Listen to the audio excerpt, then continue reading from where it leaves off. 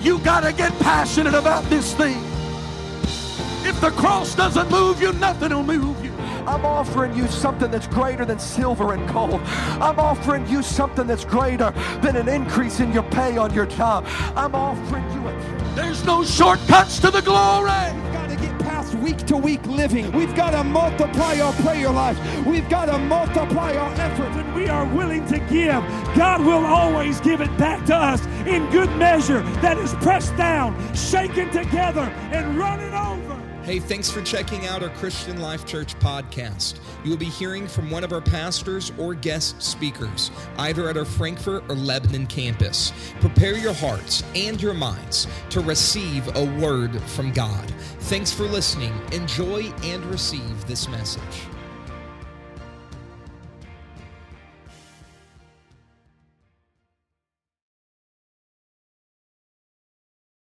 We're going to get into the word of the Lord. I am going to do something that is a bit unusual for me. I'm going to revisit a recent subject, something I spoke on this weekend, and I had several people reach out to me, and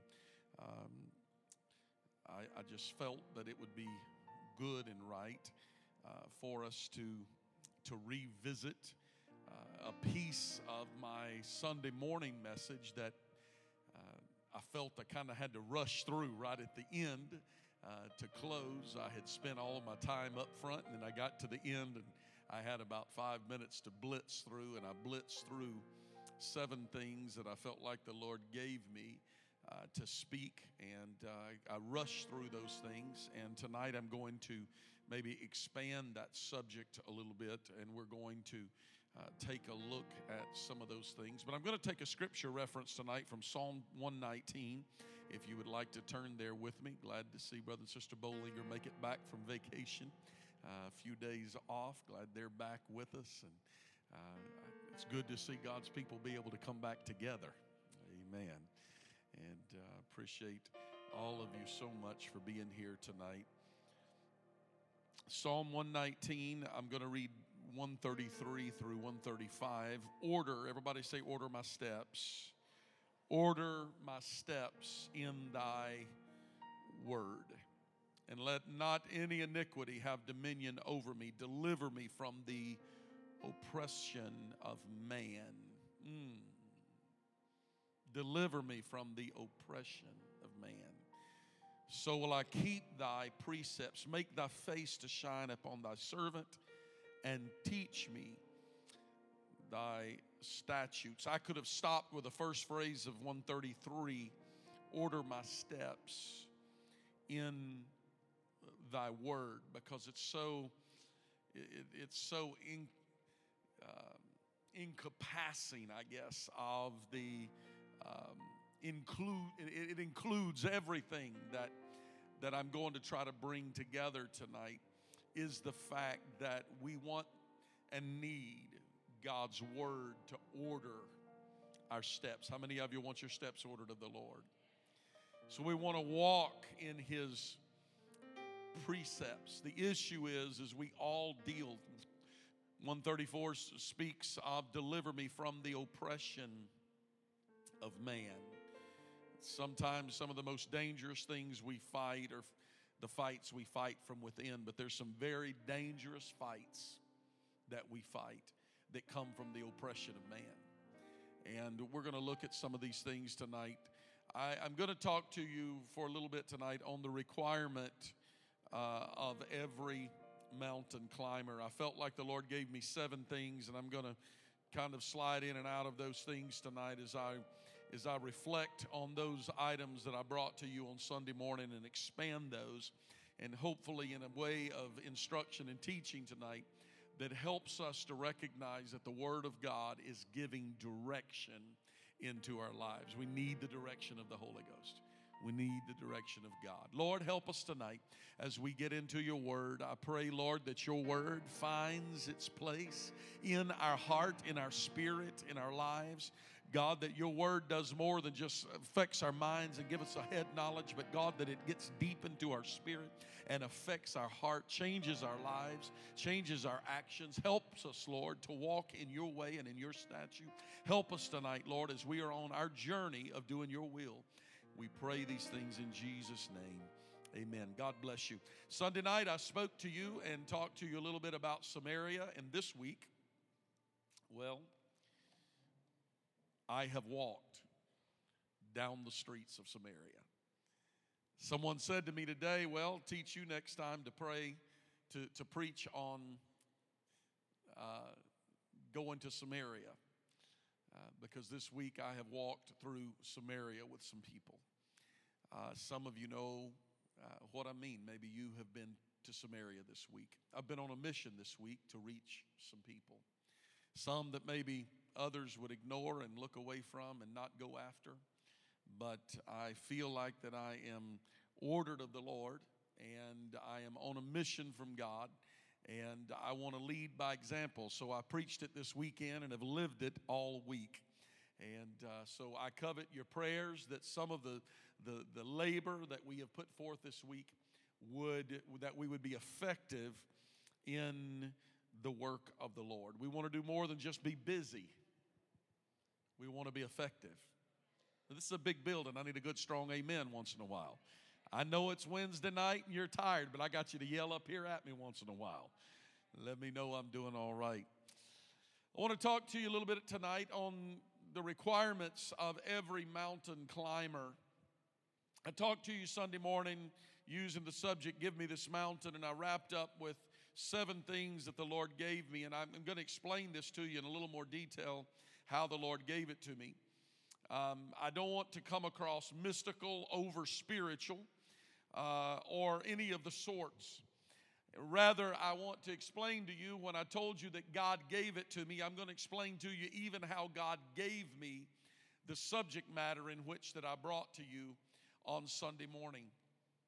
I was on the mountain, became ill, and I came back when I finally got back to our base camp, and I laid down. I pulled out my phone, which was the only thing that I had handy. I didn't feel like walking to my truck to get my notepad, so I pulled out my phone and I went to my notes and I began just to make some notes, and I was praying and I asked God, I said, Lord, this has not been exactly a day the way I had planned it. This has been a difficult day. This has been a hard day, physical day, emotional day in a lot of ways.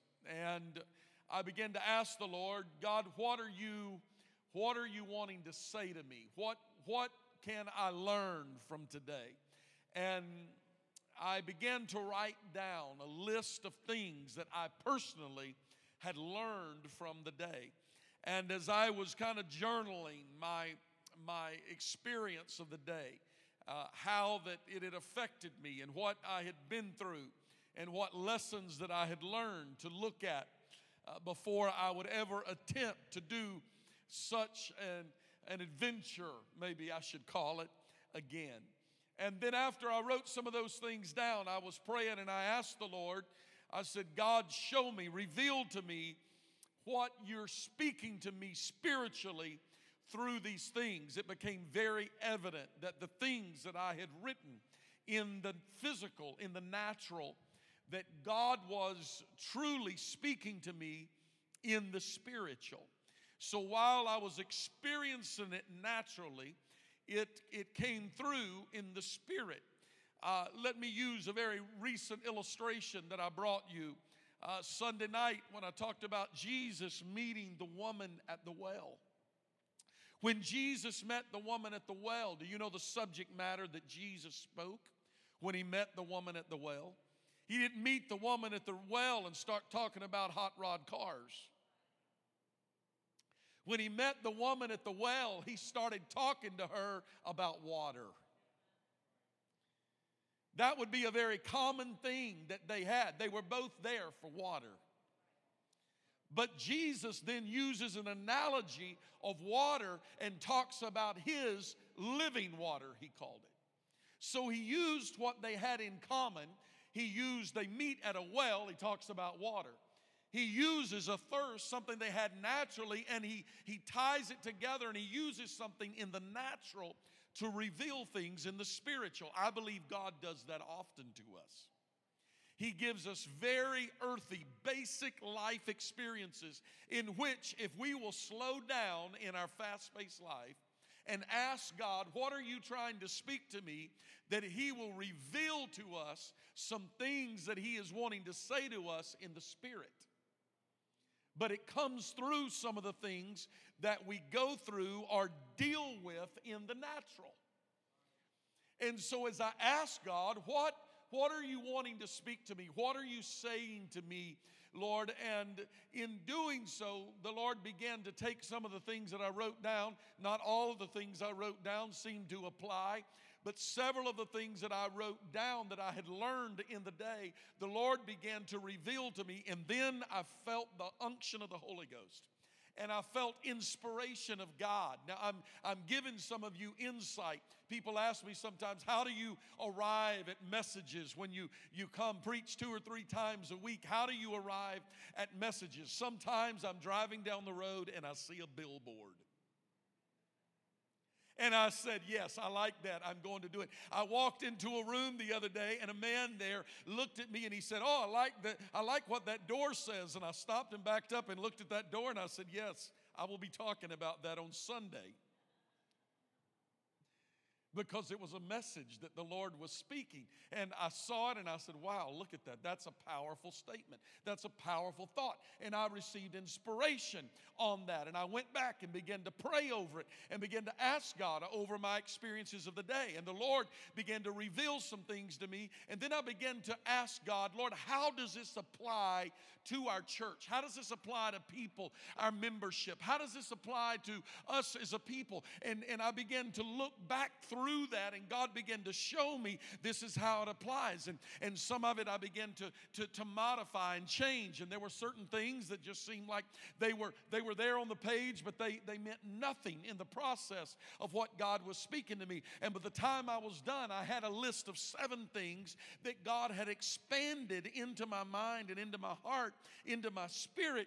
And those things became some things that the next day I pulled back out and read back through, and I said, wow, that's good stuff. And so tonight I kind of bring you that list of 7 things that the Lord spoke to me and expanded in my mind. And I just kind of ran over the highlights of them on Sunday morning. And I'm going to come back tonight and talk to you about those things that I felt that God spoke to me specifically for the church in this hour. When I speak to you tonight, I, of course, want to pick back up where I was on Sunday morning as I spoke to those who are more experienced in life. Those who have been through a few battles, those who have climbed a few mountains. Now, let me preface before I get into this tonight, when I say requirements for mountain climbers, it'd be easy for most of us in here to say, I'm not a mountain climber, so I'm excluded from this message tonight. Unless we have mountain climbers, any mountain climbers here. Well, let me put it this way. How many of you have ever been through something that's very difficult in your life? Let me call it a storm tonight. How many of you have ever been through a storm? How many of you have ever been through a valley? How many of you have ever been over a mountain? You get where I'm coming from tonight. Regardless if you want to call it your storm, your mountain, your valley, your obstacle, your struggle, whatever it is, there's some things that I'm going to bring to you tonight that is going to help you with the next time you come up against something that God intends for you to go through, over, around, whatever. But God says, I'm not going to move it, because I've got something that I want you to learn from it. See, sometimes we pray, God, move the mountain, and God says, I can move the mountain, but I'm not, because if I move the mountain, you can't pass the test. Because the test is not the other side of the mountain is the test. So sometimes what we're facing and asking God to move, He says that's the test. You got to decide, do you want to go to the next level? You want to go to the next grade? Or do you want to pass the test? So what God is saying is, I'm not going to move the mountain. I'm not going to remove the storm and make it go around you, but I'm going to give you grace to go through it. And when you come out the other side, you're going to come out better. And you're going to be ready to go to the next level. The first thing that I want to bring to you that I felt the Lord shared with me, I shared these 7 steps, so it's not going to be anything that you didn't write down if you were keeping notes on Sunday morning. I'm just going to expand them tonight. First off, there is nothing that can prepare you to climb a mountain like experience. Oftentimes we want to say, well, if I was younger, I would do it. If I was at a different point in life, I would do it. I would go after it. I would conquer it. I would overcome it. I would be able to handle it. But at my stage in life, I can't go through it.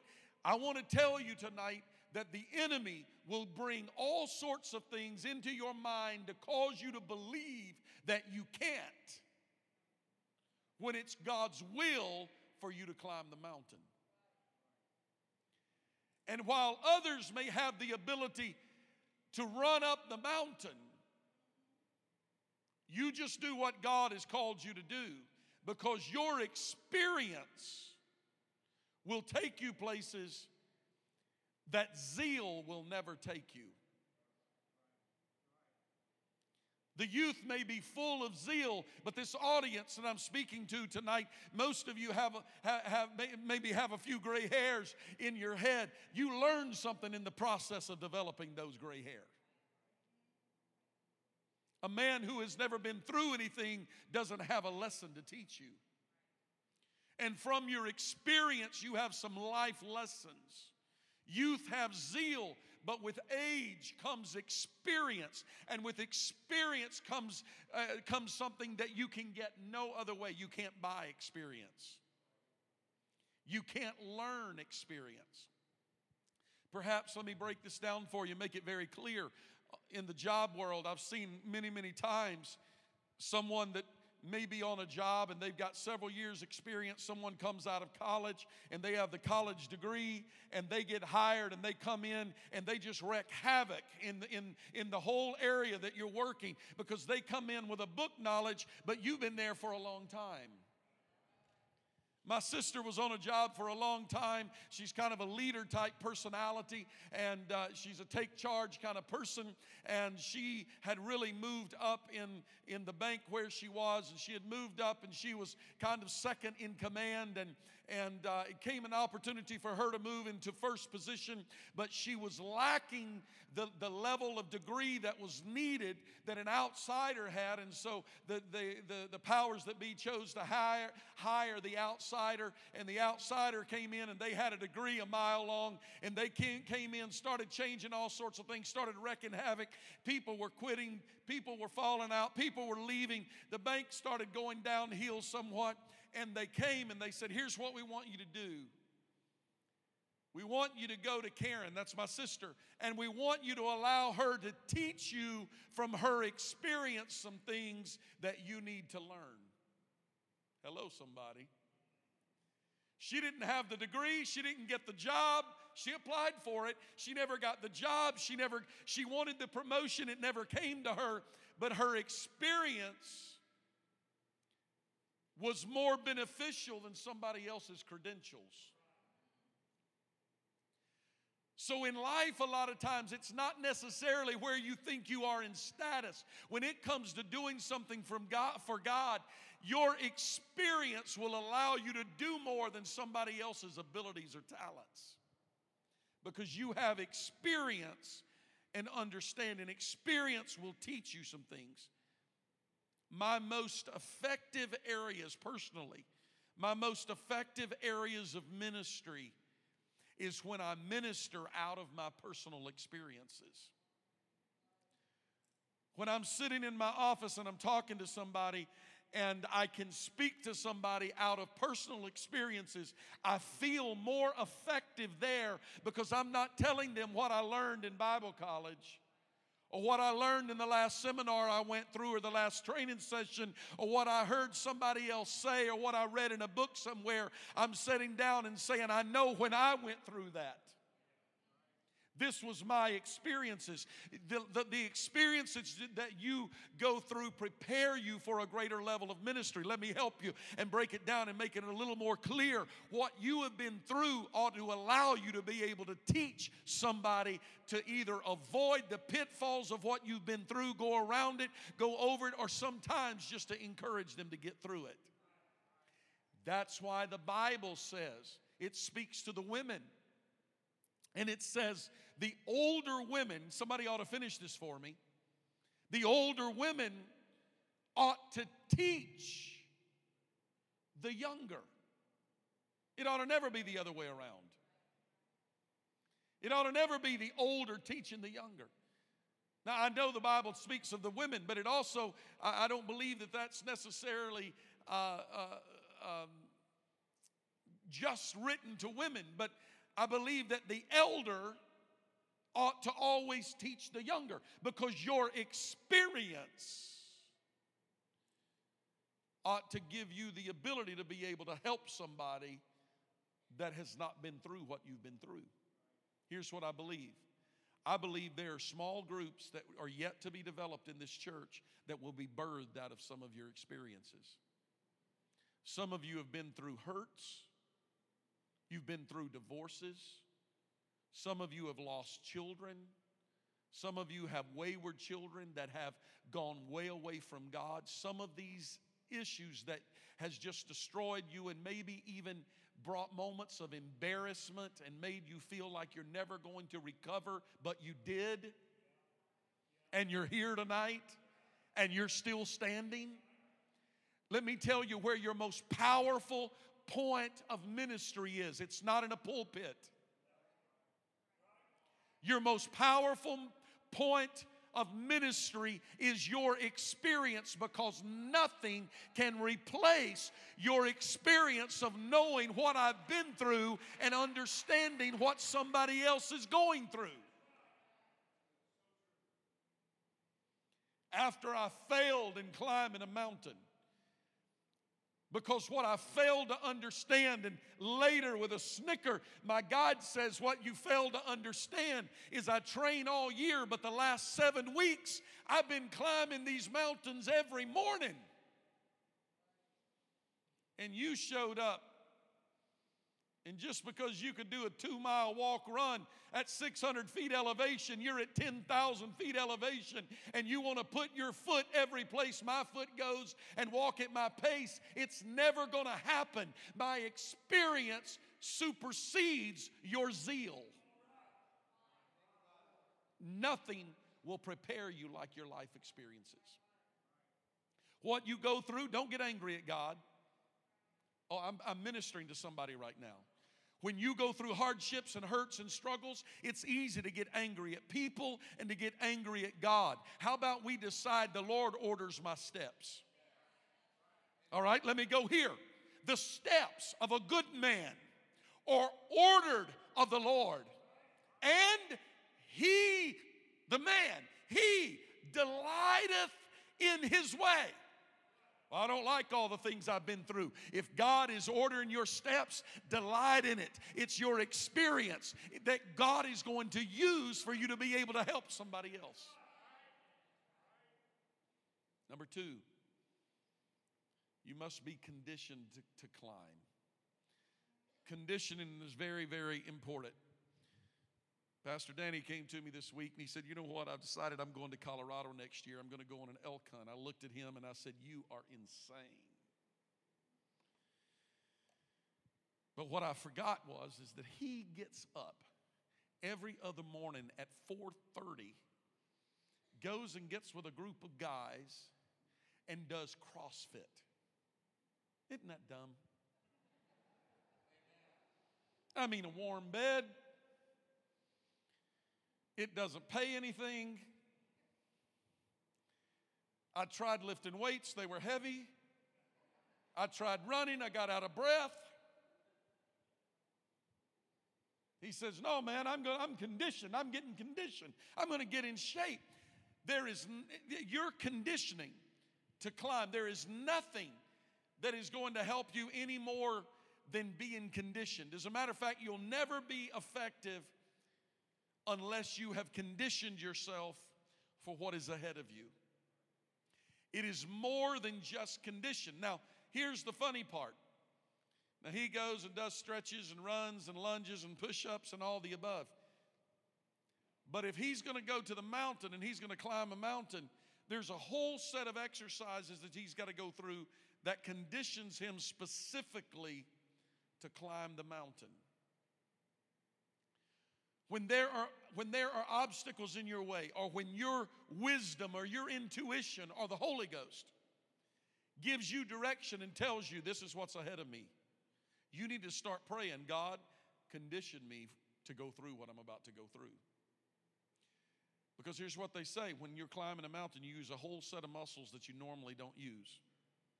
Because here as a flatlander, I thought I was doing good. I was doing a 2-mile walk run. I'd walk a little bit, run a little bit, walk a little bit, run a little bit on flat ground. But the moment that I got to the mountain and I'm having to grab a hold of trees to keep from falling, and I can reach up and touch the mountain in front of me, and I'm literally climbing up like this. By the time I went up 100 feet, I thought I had ran 18 miles. I wasn't conditioned for that environment. There are some things that you know. This is what lies ahead of you. This is why, let me speak to leaders, heads of households.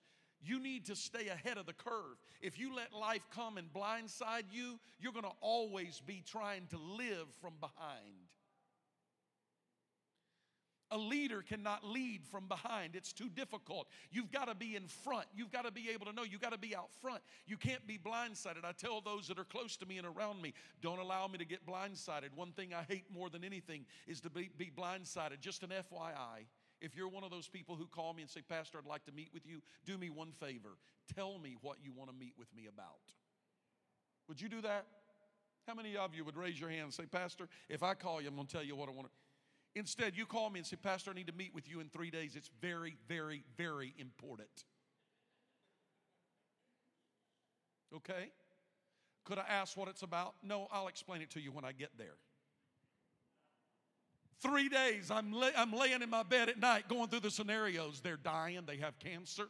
Their kids are leaving. Their family's breaking up. They're leaving the church. They're moving away. They hate me. They're backsliding. They're going to ask me if it's okay, if polygamy is okay.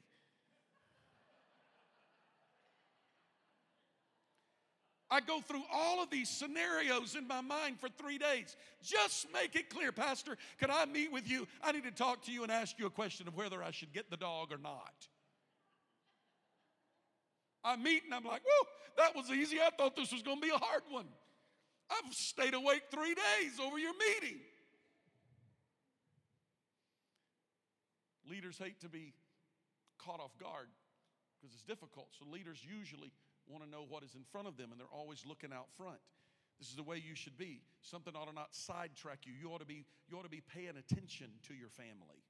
You ought to be paying attention to your kids, to your wife. You ought to be noticing things. If you notice, when you notice certain things, you need to inquire. This is some of the conditioning for what is ahead of you.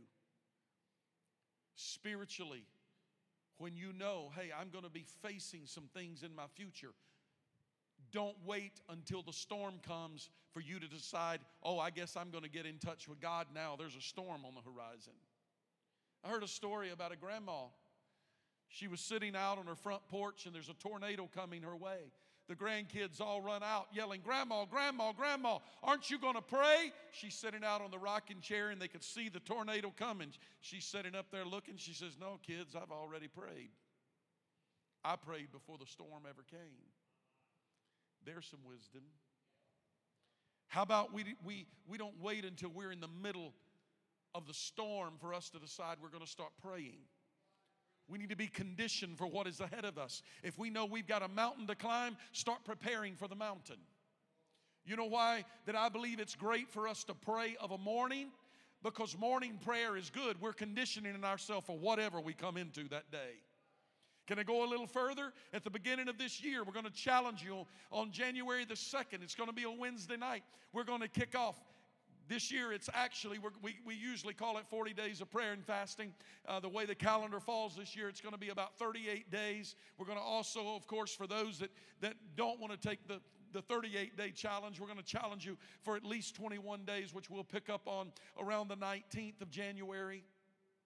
But at the beginning of this year, right off the start, the first Wednesday night of the year, we're going to come in and challenge the church. Come on, get on board with us. We're going to start the year off praying and fasting. You know why? We don't know what this year is going to hold.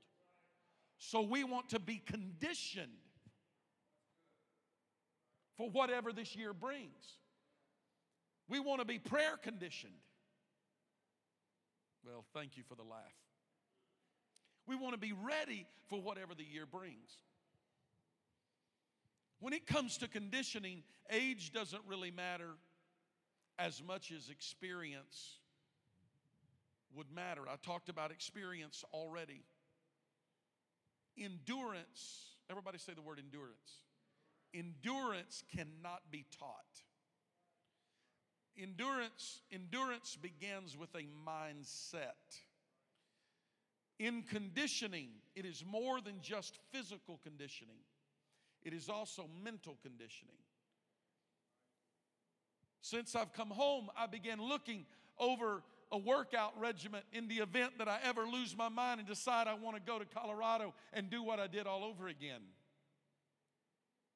If I choose to do so, I found some things. I didn't look for it before because I had no idea what I was getting into. I came home and I'm like, man, I'm sure there's got to be some things, some workout regimens. So I looked it up and sure enough, there they are. I pulled up this 12-week workout regimen. 10 weeks of it's very hard, increasing all the time. The last 2 weeks, you're not increasing. As a matter of fact, the last 2 weeks pulls you back just a little bit and says, stay strong. But here, as you are working out, I want you to be mentally thinking about what you're going to be doing, because we want to condition your thought process to know that there is a point that you're going to arrive at where you're going, and it won't always be a struggle.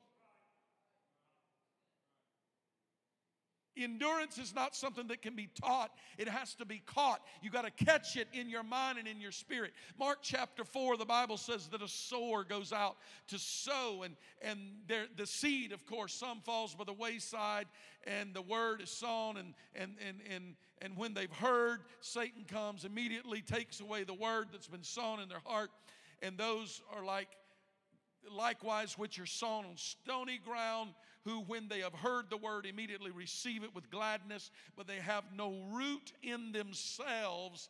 And then the scripture said in verse 17, and so endure but for a time. They endure, but it's for a short time. Endurance comes through your conditioning. You have to be conditioned for endurance. The aged Apostle Paul speaks to the younger Timothy in 2 Timothy chapter 2 and verse 3. And he says, therefore, endure hardness as a good soldier of Jesus Christ. Knowing that a soldier, he's using an analogy of a soldier. While Timothy wasn't a soldier, I never find where Timothy ever picked up arms. He was ever a soldier, but he used the analogy of a soldier, and he knew that a soldier had a hard life. And he said, Timothy, although you're a preacher of the gospel, carrying the gospel, you've got to endure like a good soldier. I was in my office in a meeting today, and we were talking about some obstacles and struggles, and I spoke to Spencer, and I said, you're strong. You're developing thicker skin. You're learning how to be able to let things that prick your skin just kind of fall off without it drawing blood and causing you to react. That's part of the process. You're learning how to endure some things that would destroy other people, but you're able to let it just fall off. I'm talking to somebody tonight. I'm talking about endurance. I'm talking about being able to endure some things that hit you. Verse number 3 says, thou therefore endure hardness. How many of you know there's some hard people in the world? People hard to get along with, hard to work with, hard to talk to, hard to play with, hard to go to church with, hard to pastor. Oh, I better stop somewhere. Endure hardness, hard times, hard situations. Timothy then turns around in his second letter and he says, for the time will come when they will not endure sound doctrine. He learned the lessons of endurance. Now he's saying he wouldn't endure sound doctrine. But Paul tells him, but watch thou in all things endure affliction. You cannot allow what happens to you to stop you. One of that very verse right there in my study has kind of put a little stab in my shoulder. We'll call it my shoulder. That said, why don't you get up and decide that you're not going to let the mountain conquer you, but you're going to lose some weight, get in shape, and go back and conquer that mountain? Some of us have got to understand that some of the hardships and struggles that we go through, we allow things to cause us to quit. I'm never going to try again because I wasn't successful the first time or the 12th time or the 10th time or the 50th time. We've got to endure it and let God work some things in us. Because if we don't endure, we're not going to be saved. Matthew chapter 24 verse 13 says, but he that shall endure unto the end shall what? Shall be saved. Number 3, who sped up the clock on me? Well, I've got to hurry already. In your climb, in your mountain climb, you've got to learn to climb slow and steady. You've got to pace yourself. Everybody say pace. Pace. In every race, there are pace setters. The pace setters go out.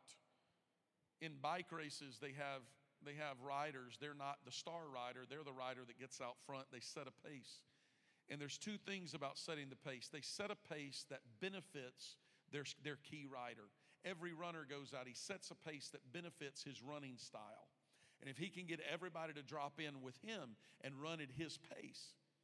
So the winners oftentimes have a pace that is a little different than others.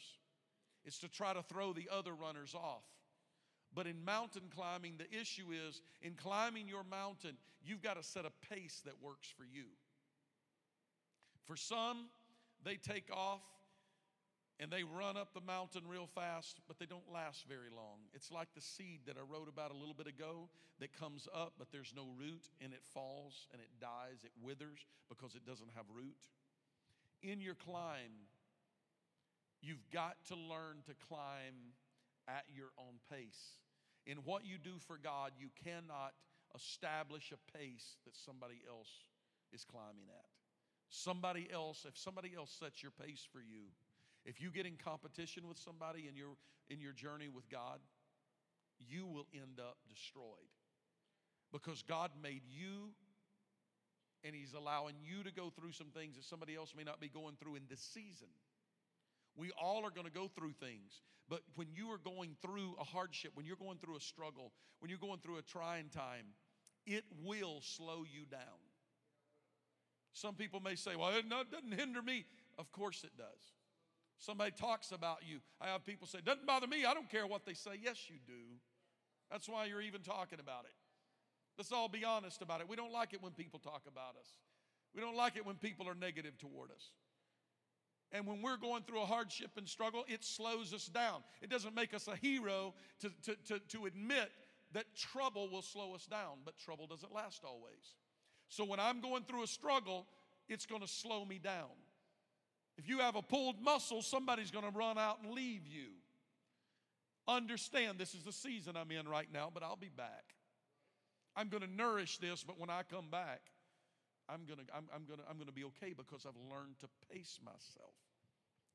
Now let me apply this just a little bit. If you're new in the church, if you're new in your walk with God, don't get discouraged when you go to pray and somebody else, you hear, well, that sister, I heard about Sister Paula. She showed up at prayer meeting. She prayed. Sister Paula Meyer showed up, and she prayed an hour and a half. I prayed for 15 minutes. I didn't know what else to say, Pastor. I feel like a failure. Sister Paula didn't start showing up to prayer meeting yesterday. She didn't start praying last week or last month. She's been through some things. Her pace is a little differently than your pace is. And so learn to pace yourself and be okay with it. If you pray 15 minutes a day, just pray every day. A year from now, you may be praying 20 minutes a day. Before long, your prayer life will develop as you move forward, but pace yourself. Don't decide that I've got to conquer the whole world in one day. The world was never conquered in a day. Pace yourself. Let patience have its perfect work. Don't compare yourself with somebody else. Somebody else is more effective somewhere than you are. They may always be more effective in that area. No, well, that's my area of ministry. That's where I want. It may not be where God wants to use you. Just because it's where we want to be used may not mean that's where God is going to use us. But we've got to pace ourselves. Don't get in competition with others and allow it to come out in our life. This is a spiritual journey. Everybody say a journey. This journey, all through the scripture, it does say run this race, but it says run this race how? With patience. The Bible over and over again talks about this spiritual journey as a walk. But we all are impressed with somebody who comes, prays through, gets in the church, and they take off in lightning speed, blitzing out in front of the crowd. Wow, look at them go. One of my older Bible college instructors, his name was Kelsey Griffin. Brother Griffin used to say, you young preachers, you go out with a flash, you go up with a flash, you'll come down with a splash. Took me a while to learn what he was talking about. My dad used to say, don't get the cart ahead of the horse. I'm like, what does that mean? Pace yourself. Stay in line with what God is doing. Climb slow and steady. Sunday night we were here. I was so blessed to see our elders step out. It was our elders. I saw elders come forward before the youth came forward Sunday night. Elders stepped out and began to worship. It was elders that began to march around the church. And I saw some of the young people come. And if it wouldn't have been for the fact that I did let just a little bit, I regret not doing it because I felt it in the spirit. I regret not doing it. I watched our young people as they were walking around with the elders. And I almost stepped up and took the microphone. And I said, hey, youth, don't try to walk with the elders. They're walking because they can't run. But instead of you walking with the elders, some of you ought to go ahead and run because you can. I looked over here. I saw Sunday night, Brother Duggar, he kicked that wheeler or whatever that thing is. He was sitting there about where Brother Scott said. He kicked that thing in gear, and he come flying up here to the front. I think the tires were squealing when he came to a stop. He threw his hands in the air, big old alligator tears running down his face, threw his hands in the air, and he was worshiping, and he looked over at Brother Dan. He said, come on, Brother Dan, come on, Brother Dan. He said, come on, let's go. He was out here making a lap, and he come back around over there, and I was convicted in my spirit, and I said, I think right now I would see, because I remember when he used to dance in the spirit. I said, I'm not going to let him sit in a wheelchair unable to dance, and here I am on my feet. I went over and put my hand on his shoulder, and I don't have the dance that I used to when I was 20, but I put my hand on his shoulder, and in the best I could, I said, I'm just going to dance for you, Brother Duggar, because I feel in the spirit that if you were on your feet, you would be dancing. Pace yourself. If you can't run, walk. Whatever you can do, just don't stop. One teacher told the boy, Johnny, sit down. He sat down. Just a minute, he stood back up. She said, Johnny, sit down. He sat down. A few minutes, he stood back up. Johnny, sit down. He sat down. A minute, he stood back up. She said, I'm taking you out in the hall. You're in trouble. I'm putting you in isolation. He came back in. She said, stand there by that desk. He stood by the desk. She came around. She said, Johnny, sit down. He sat back down real quick. She said, now, did you learn your lesson? He said, yes, ma'am. She said, explain the lesson. He said, I'm sitting down, but in my heart, I'm standing up. Whatever you can do, you keep doing it with all of your heart. Number 4, extra weight makes climbing nearly impossible. I told you and shared with you a little bit about a 30-pound backpack that I put on my back the first day, the day of my lack of success. On day 2, it was less than 10 pounds because I learned what that extra weight would do. And when I became weary with that 10 pounds, you remember me sharing with you that my brother took my backpack, put it on his own self, and he said, "You're sick, I'm going to carry that backpack for you." Because he had understood from the day before what the extra weight does. The issue is so many of us don't listen to Hebrews chapter 12 that tells us to lay aside every weight and the sin which doth so easily beset us. You and I have a tendency, we all do. It's human nature. We have a tendency to carry baggage with us, to carry things with us that God never intended for us to carry. I do not believe that you will ever be successful in your walk with God if you carry certain things with you. You can't carry condemnation with you. That's why the scripture says, there is therefore now no condemnation to them which are in Christ Jesus, that walk not after the flesh but after the Spirit. Now let me talk to you. The devil will bring condemnation to you. He will try to cause you to look and think and see everything wrong you've ever done, every mistake you ever made, every wrong, everything you've ever said, and he reminds you of it constantly because he wants to bring condemnation, because he knows it's luggage, it's baggage, it's weight that will keep you and prevent you from being able to be successful in your walk with God. Guilt, unforgiveness, bitterness. I'm just naming a few of the weights. You cannot survive with bitterness. You get hurt over something, get bitter over it, harbor feelings about it, and won't forgive, it will prevent you from being saved. I'm going to tell you how I feel about the lack of forgiveness. People who cannot forgive will not receive forgiveness. Do you want to know how you're going to be judged? By the way that you judge others. When God looks at you, He's going to judge you by the way that you judged others. Your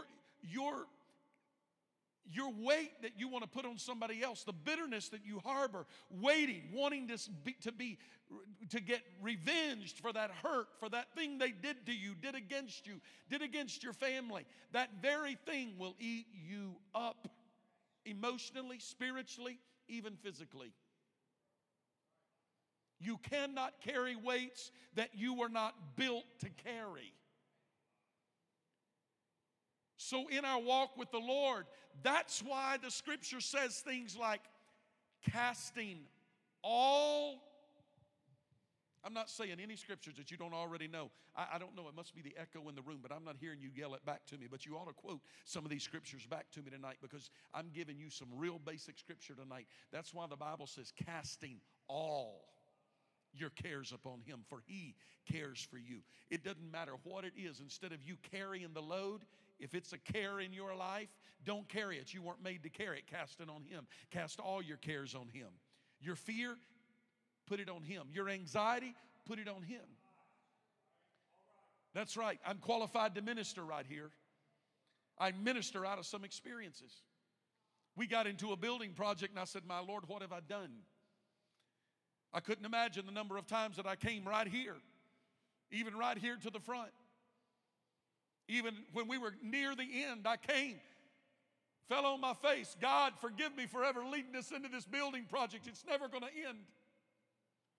I laid awake at night worrying over it. What are people thinking? I feel like a failure. It was supposed to take 18 months and it's taken 3 years. It was supposed to cost one amount and it's costing 30% more. I'm a failure. I've made a mistake. I should have never done this. What if everybody leaves the church? What if people don't like it and don't come? What if everybody hates me?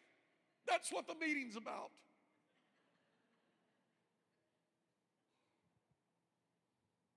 And I went to the doctor, and the doctor said, Your blood pressure's high.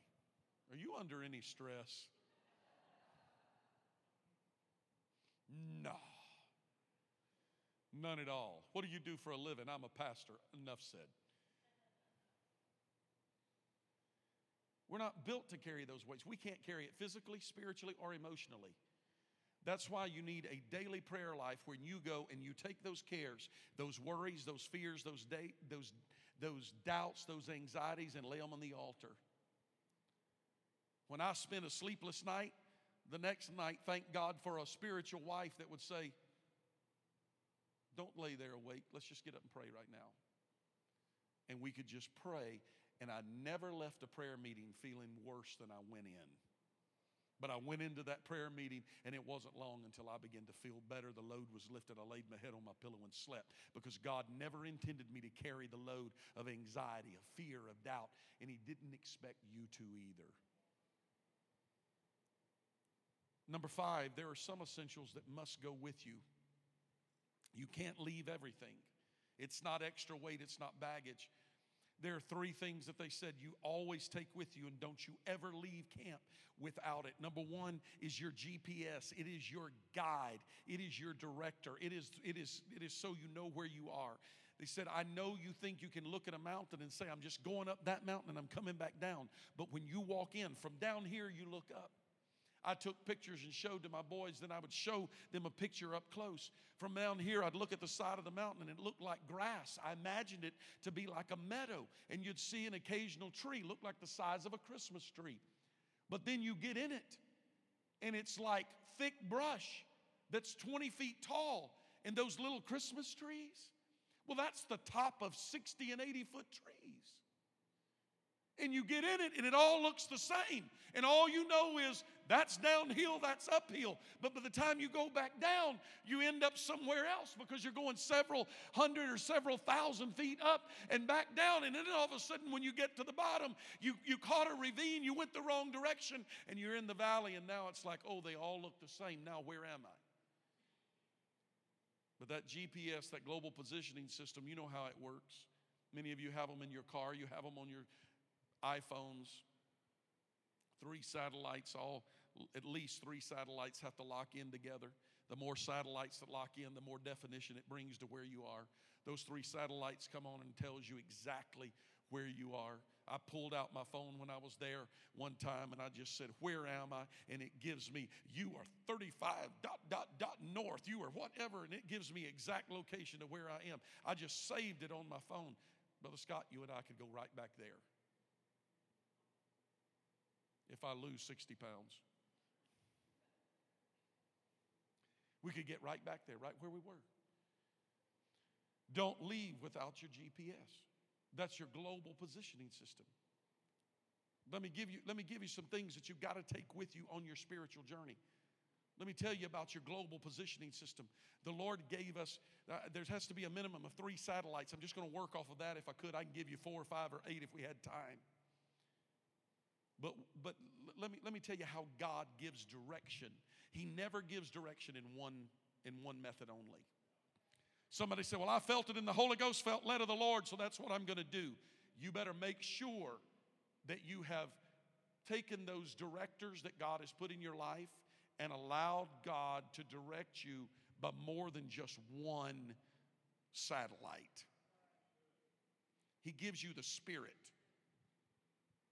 The scripture said when the Spirit of truth has come, it will guide you into all truth. It'll never lead you into falsehoods, never lead you into a lie. The Spirit of truth will lead you. He gives you His word. David said, thy word is a lamp unto my feet and a light unto my path. It is a director that God gives you. God has given you a pastor. He's given you godly leadership. And He's put that into your life to help give direction. If what I tell you is not in alignment with the Word of God and with the Spirit of God, you need to recheck the alignment. I need to recheck the alignment that I'm speaking into your spirit. Somebody came to me the other day sharing with me, well, so-and-so told me that this is what I ought to do. I looked at them, I said, And they said, well, that's what I'm doing. It was of God. I said, you're making your life decision based on what that person told you? They said, absolutely. I felt like it was of the Lord. I said, wonderful. Do you know that person? Well, I mean, I know who they are.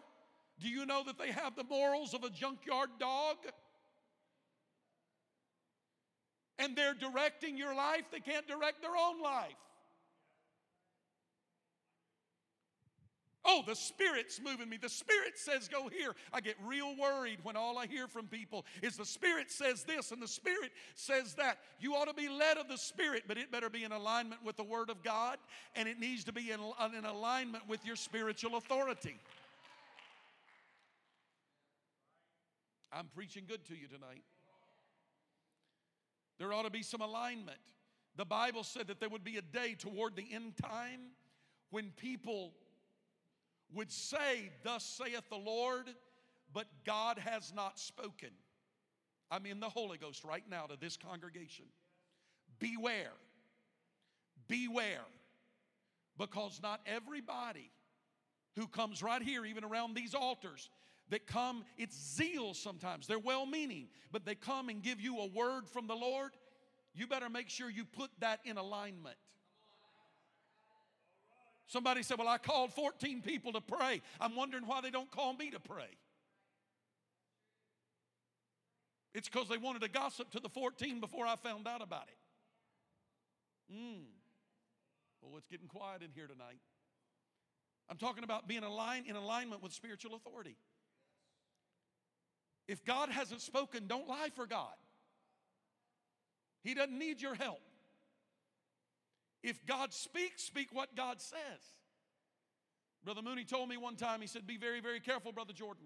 He said, when your church moves into spiritual elements and in spiritual ways, such as our church has, he said, be very careful, because there'll be those that'll be filled with zeal, that'll always have a word from the Lord, and there will be well-meaning, but God hasn't spoken, and they will start trying to control the church and control other people's lives. But thus saith the Lord, when God hadn't got anything to do with it, it's their will. They're telling people where they ought to go, what they ought to do. They're directing their life according to what they want or according to what somebody around them wants. You ought to leave the church. You ought to do this. You ought to do that. You better make sure it's of the Spirit, it's of the Word, and your spiritual authority feels the same thing. Because God puts those things. He never gives direction in one way only. There will always be an alignment. There will always be an alignment. I'm out of time, but I'm going to try to wrap this up. Number 6, you must be acclimated to the altitude. I talked a little bit about it. Given enough time, your body will adapt and change to the altitude to where what I experience with altitude sickness, you will not do that. You will not overcome it. And a lot of people think, well, because I'm physically fit, the altitude will not affect me as much. They told me all sorts of things. But the truth is, I was talking to Brother Mick Malberg, and he goes to Colorado skiing, and Brother Mick is older than me. But he doesn't deal with altitude sickness. He's never been out, he doesn't deal with it. Maybe partly because he's a skydiver. I mean, the man's like, I'm praying for him. But he skydives, he does all sorts of things. So he goes into elevations, and it doesn't affect him. He doesn't. But I'm not so. It affects me. I don't understand why. Different people are affected different ways. When it comes to the climate of the church, the kingdom of God, and society, we've got to understand this. We live in the world, but we're not of the world. We can't be affected by the world. Things in the church and around the church may change. The doctrine must never change. The method of reaching the lost may change. In the 50s and 60s, it was bus ministries knocking, going door to door. Now you go door to door, knock on somebody's door. They come and you ask them, can I pick up your child on Sunday morning? They'll pull a gun and shoot you. It's societal changes. So today we do block parties and bounce houses and make it family friendly and invite the whole family to come. Everybody comes and sees we are weirdos. And they want to come join us because they're as weird as we are. But we've got to acclimate to the altitude so we understand the world around us. It doesn't mean that we're going to change and fit into the world, because the issue is we live in the world, but we can't let the world live in us. There's so many changes that happen in society. Here just not too long ago, Sears closed down. I hated the fact that Sears was closing down. But the reason some of these department stores are closing is because there's a massive change in the world that everybody's doing online shopping now. Amazon's exploding, and all of these online shopping places are exploding. It's a way for them to get the product into your home a few cents cheaper. And so society changes. We're adapting. I don't necessarily like it. I never thought I would live in a day that I would pay my bills on my smartphone. But it's life, it's society, it's where it's at. And we have to learn to change with that. And sometimes in order for us to survive in the church, as we grow older, we must not grow discontent with all of the world changing around us, or our music style changing, or methods changing. If we do, we'll end up falling by the wayside. But we've got to keep climbing the mountain and know the altitude's changing. I'm acclimating to the altitude, but I'm staying true to the doctrine, true to the faith, still serving God. Methods are different. See, you're all looking at your watches now thinking you're already 2 minutes past due. But when I was a kid, they'd preach until they were done. But see, society says I got to shut down and quit. Number 7. Number 7 of 18. Only kidding. Only kidding. It takes determination. Conquering the mountain takes determination. If you don't go up to that mountain with a mindset of determination, you will never be able to make it up the mountain. It takes determination. We all have ups and downs, and when you're down, you can't be out. When you're down, you have to know, I'll be back up again. I like that song. We used to sing it a lot and occasionally still pull it back and revive it. I'll be up again, just you wait and see. Tough times won't keep me down. It brings me to my knees. But there, while I'm in prayer, God will send a victory song, and I'll be up again where I belong. By faith, Abraham went out when he was called, but he went out not knowing where he was going. God didn't tell him the destination. God just told him to go out, but he had to have a determination to know, I'm going out, but I'm not going to quit while I'm on the journey. God sends us on a journey. Sometimes we're like, Pastor, I'm kind of lost. I don't know where I'm going. But the Lord's He's nudging me to keep moving forward. He's increasing my prayer life. He's wanting me to do more and give more and be more faithful. And all of these things, just keep doing what God's doing. I don't know the destination, but sooner or later you'll look back and understand, here's why God was doing that. He was preparing me, but it takes a mindset. When the spies were sent out, I close with this. When the spies were sent out, Joshua and Caleb were the only two that came back and said, we can conquer the mountain. I've talked about it Sunday. They're the only two that came back and said we could conquer the mountain. But if you look through their lives, the lives of the other negative spies, the one that said we couldn't, their names are written in the Bible, but there is nobody in the room that can jump up and by memory be able to call all of their names, because you don't even remember who they are. The only two spies that you will remember their names most likely would be Joshua and Caleb, because the voices that said we can't. But if you look through the scripture, you know who two heroes are all through the scripture? Because they were always people of faith, always speaking positive, always going after it, always doing, always accomplishing. Joshua and Caleb. Because it wasn't just a one-time experiences of we can. It was that they didn't know how to say we can't. Because with God on their side, they knew that they could. Here's the idea. Whatever is in front of you, if you have determination in God, faith in God, get a Joshua and Caleb spirit about you and declare, I can. No matter what comes against me, I can. I was on the mountain, 3 hours sick, laid behind a log, finally got my bearings about me. I'd been laying there for a little while, probably 45 minutes or an hour. The dizziness was beginning to leave. I still didn't have any energy.